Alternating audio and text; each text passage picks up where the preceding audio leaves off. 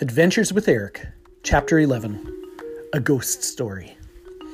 The time when we saw ghosts was altogether different than the barn experience. It all started long before any of us were alive. So it was a long, long time ago. There was a family who built a house. This information comes from Scott's dad, and I know he knows about such things. The family was from the city and didn't know much about country living. They were confused about where to get water from or how to build an outhouse and didn't understand what crops to plant. They wandered around their ramshackle house for a couple of years trying to figure out how to live. Eventually, they all died as a result of their bumbling. When we saw them, they were still trying to get out of the country. Well, that is what Scott's dad told us later. It wasn't quite the way the rest of us thought of it, and it didn't quite fit what we saw. It was a dark and cloudy night when we decided we would have a bonfire and roast some hot dogs and marshmallows. Scott's place was the best because even though it was on our street, they had an actual farm. Not just a couple of acres like the rest of us. They had a lot of land. Scott's dad had gathered a great amount of wood and used a little of what the rest of us understood to be gasoline, but he referred to as Boy Scout, to start the fire. The fire ignited with a large whoosh. There was a gigantic fireball. We were all cheering and saying Scott's dad was the greatest, and then just as suddenly it settled right down to almost nothing. With lots of blowing and applying of napkins and other pieces of paper, we finally got a half-decent fire going.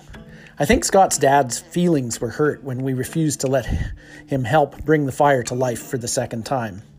The cheering must have gone to his head. 4 11-year-olds cheering one on has to be a heady experience. Once the fire was burning, we armed ourselves with sticks and began to roast hot dogs. Scott began to tell a tale. You know, about 20 years ago, there were people living on this land that died strange deaths. They are said to still be around here now. He continued to drone on, but nobody was paying attention to him.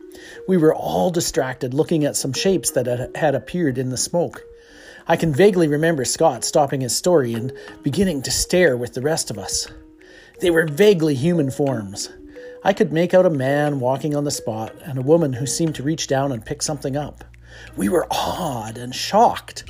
And then, being 11-year-old boys, after about 20 seconds of this, we became bored and began talking about what was happening. Hey, they seem to be doing a bunch of nothing, I said, and realized right away that my speaking had caused the ghosts or smoke forms to disappear. Then they reappeared. This time the lady looked like she was getting into a car and driving away. Shortly after that, everything disappeared, and then it appeared that a large clock was formed in the smoke. The hands could even be seen going around. This is really weird, Scott said.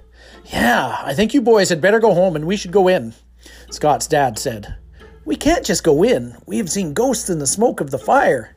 There is still a large ghost clock slowly disappearing in the smoke right now. Quite out of character, Bernie said, Yeah, I think I saw a hot dog and some popcorn. You saw what? Scott asked. Hot dog and popcorn, and there it goes again, Spud answered, and sure enough, there was a ghost hot dog and popcorn floating around the large clock. Unfortunately, this was too much for Scott's dad, who got a pail of water and put out our pitiful fire.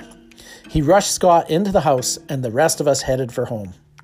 Spud grabbed the extra hot dogs in case he got hungry on the walk.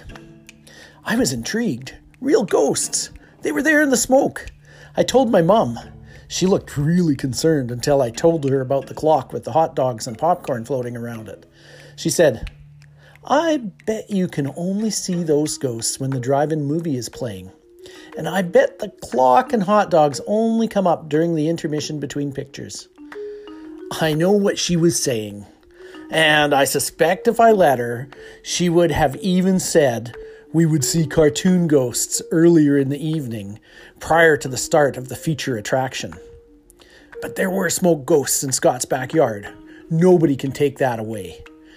The ghosts were like aliens. They just needed a little help, and they became real to me and my friends.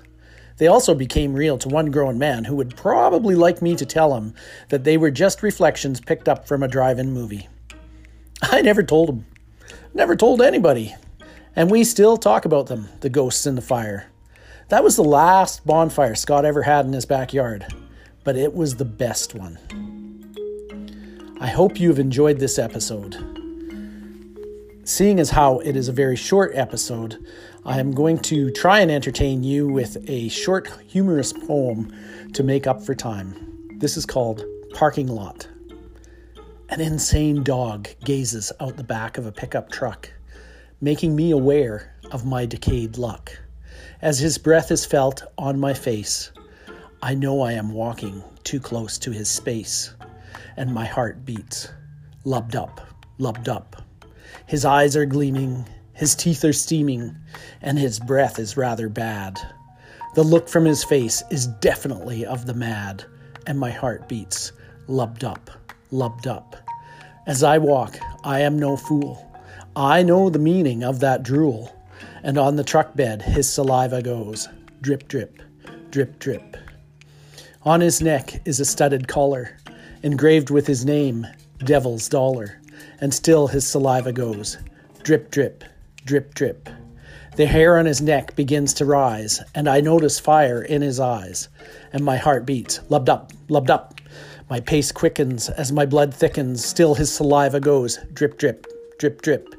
He pulls his teeth back in a growl. I feel an unpleasant movement in my bowel, and still something goes, drip, drip, drip, drip.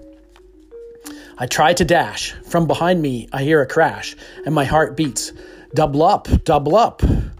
I quicken my pace, only to feel him anticipate a chase, and his saliva goes, drip, drip, drip, drip. I am too young to lose a life. I haven't even sired a litter, don't have a wife, and my heart goes, lubbed up, lubbed up. I make it to a tree, no longer a chance he will catch me, and my heart beats, lubbed up, lubbed up. The truck still has him in the back, chained in and unable to attack, and his saliva goes, drip, drip, drip, drip. To the truck I do walk. It is my turn to stalk, and all I hear is whimper whine, whimper whine. I sit and purr and feel very, very fine. Thank you. I hope you have enjoyed that. If you enjoy listening to Adventures with Eric, please tell your Aunt Martha, tell your Uncle Bob, tell your cousin Nick, tell anybody, tell your nephews and nieces. The more people that listen, the better my chances of continuing with this. Thank you very much. I appreciate it.